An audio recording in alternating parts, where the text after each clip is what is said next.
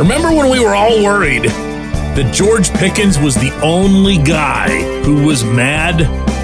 Good times, huh? Good morning to you. Good Wednesday morning. I'm Dan Kovacevic of DK Pittsburgh Sports, and this is Daily Shot of Steelers. It comes your way bright and early every weekday if you're into hockey and or baseball. I also happen to offer daily shots of Penguins and Pirates, the other two teams in town that I cover. It'll be Steelers versus Patriots tomorrow night in a matchup that our weary nation awaits.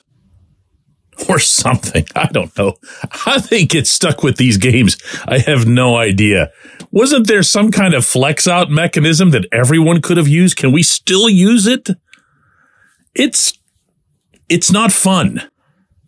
This general environment in and around the Steelers right now. Everyone's in a bad mood. Everyone's got something to bark about. And I'm only referring to the people participating in the process. That's not even getting into all the nastiness and everything else that's coming, from the outside. I've never had reaction related to the football team or the shows that I'm doing here or even me directly that I've gotten over the last 72 hours. And I get that. I mean, I'm here. I'm available. I'm pretty easy to access. But I'm not playing. And I'm not the head coach. And there's really nothing I can do, to be perfectly honest with you, about any of that. We can talk about it every morning. It's all right. But some of the snarl, some of the wow. Easy, everybody. Easy. It's just sports. It's just something that you're doing on the side, ideally. I get that we tend to take our sports in this city a lot more seriously than most do. And that's one of the things that's awesome about Pittsburgh. But, there is such a thing as too far. And yet, it's not as if what's happening at South Water Street is setting some sort of shining example. Over the last couple days in the related access periods, we've heard Jaylen Warren say that the Steelers took the Cardinals lightly. And we heard Mike Tomlin say, no, they didn't. And then yesterday we heard Deontay Johnson say that the Steelers took the Cardinals lightly. And across the room, you're going to have someone saying, no, they didn't. This is a tiny example. This is just the stuff that makes it out. But there's a whole lot of, I don't have a word for this. When you put your hands up in the air horizontally and just have them go above and below each other like they keep missing? That. TJ Watt's mad at the NFL. Believes they have it in for him. Terrell Austin addressed this as defensive coordinator yesterday, saying basically, and I'm paraphrasing, TJ's a good pro and a great player. We've got to get past it. He referred to it as sports bitching, attributing that to Mike Tomlin. Not sure what that was supposed to do as opposed to supporting your resident superstar. Eddie Faulkner, the man who's currently holding the title of offensive coordinator, brought up yesterday that the Steelers had made their players accountable for all of those penalties that were committed, for all of that lack of discipline, lack of understanding. Pat Freiermuth said that it's incomprehensible to him that you could have specifically these penalties for an unblocked offensive tackle. And he's right. It's not on the OT, though. It's always on the wide receiver. So the wide receivers weren't following formations that, as Freiermuth put it, have been in play for some guys for years. Wink, wink. Najee Harris was asked yesterday about Mitch Trubisky's leadership in the context that Trubisky had maintained his captaincy through the second half of last season, even though he'd been relegated to the sideline. And Najee's response was, and I quote directly, "It's fine, I guess." So someone naturally asks a follow-up question, asking how Najee would describe Mitch's style. vocal, I guess. All right. Is that just Najee being Najee with the media? Is that Najee making some kind of statement on Mitch? Is that Najee making some kind of statement on Kenny Pickett, meaning he'd miss him or whatever? No idea, but it just adds to it. It just keeps finding new refueling points, it seems. I'm not sure what to make of this. I'm not going to come up with some sort of dramatic pronouncement, meaning any of it, inside or outside. I have seen, especially with Tomlin coach teams, where it can be utilized to the team's benefit. All of the anger, all of the disappointment and disillusionment and all else from the inside and the outside. And they'll show up running through the tunnels and super fired up and we've had enough. We're not going to take it anymore, and usually end up somehow blaming that on the media. But the result is there. We have a new rallying point and here we go. Well, I'm feeling a win tomorrow night against the Patriots only because the Patriots are out of this world awful. And for no other reason. Will it be something that galvanizes everybody again, inside and outside? Will it be something that brings them all together? That's the part I'm not feeling. I'm just not. I did after Cincinnati. One of the things that's come this way in that nastiness that I mentioned earlier is that it's been really hot and cold. DK, your commentary has gotten really hot and cold. Like one day you're feeling this way, the next day you're feeling that, and whatever. Look at the season. Look at the performance of this collective.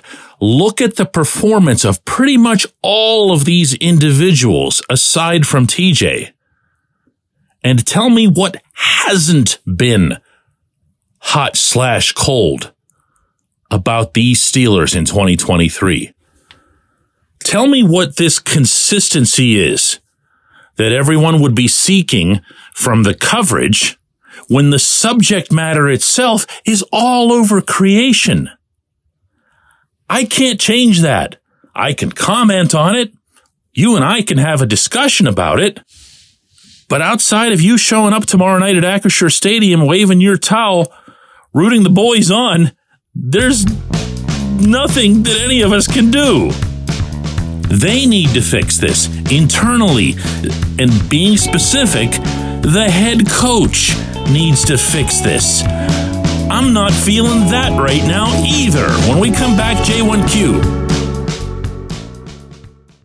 This segment of Daily Shot is brought to you by our good friends at Mike's Beer Bar. They're located on Federal Street, directly across from PNC Park. Mike has more than 500 beers on tap, including from more than 50 local breweries. Stop in and say hello. Tell Mike we sent you. Mike's Beer Bar.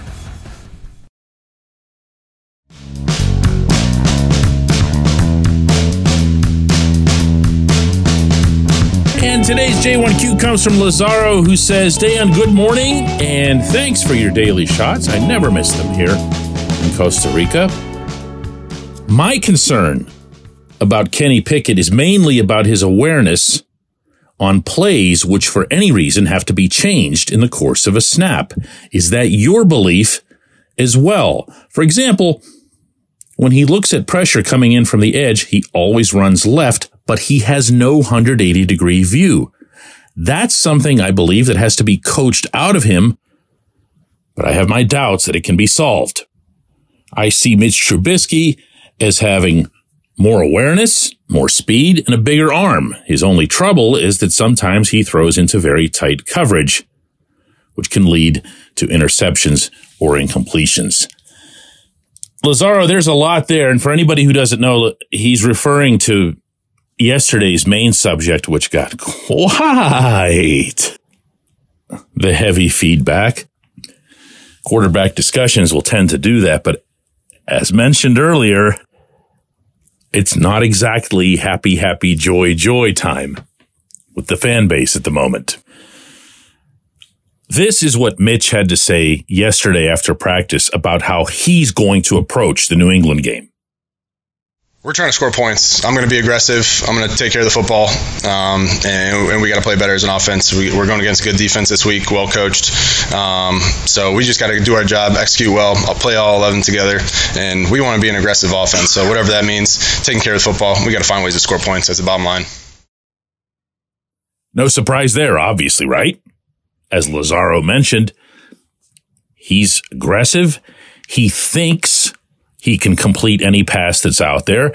And being who he is, he's also going to say all the right things. So you heard him throw in that obligatory, yeah, but we need to make sure we're managing the play and everything else. Okay, he's going to be himself.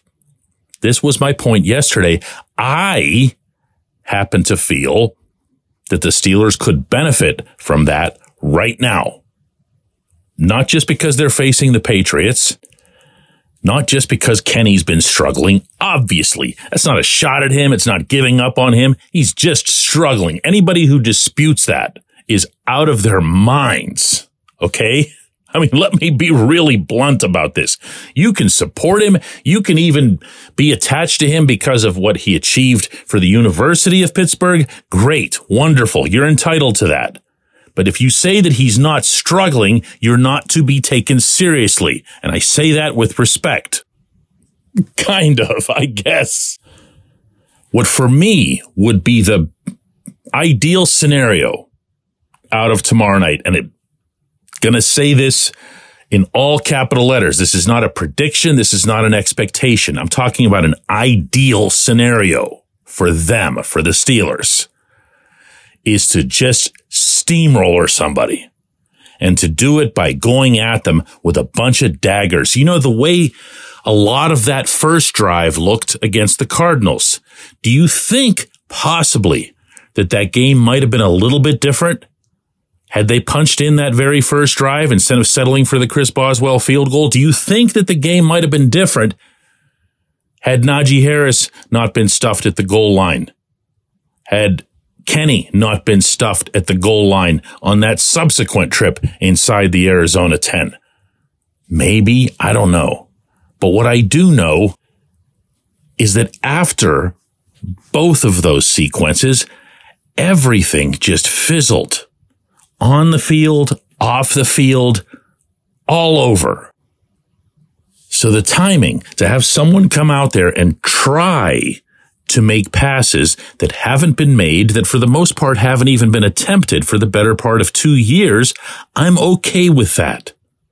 I'm okay with someone stepping into the huddle who's not new to the NFL or to adversity. I mean, he was the quarterback for the Bears, remember? And maybe throwing caution out to an extent. I'm okay with that. This team needs something significant to swing things around. We thought, maybe, some of us, I did, that it happened in Cincinnati. It very clearly didn't. As you point out, Lazaro, the thing that really undid the offense more than anything else against the Cardinals was that Kenny couldn't hold a pocket. You say that Kenny looks indecisive in terms of picking his plays or whatever. I'll take it further. I think Kenny takes the snap and he's immediately looking for second and third options.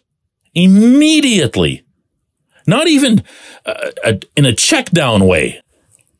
Because he's not going right away to that running back who's standing out there in the flat as the last available man. He's like this. 4, 3, 2, 1. Uh-oh, running back. Boom. Or scramble to the left. But there's no hanging in there. There's no stepping up. Maybe, as you suggest, that can be worked out of him. I strongly suspect it won't happen in season. But in this moment, with all the clouds that are following this team, yet again on and off the field, I'll take the adult. I appreciate the question. I appreciate everybody listening to Daily Shot of Steelers, and I'll be back for another one of these tomorrow. I really will.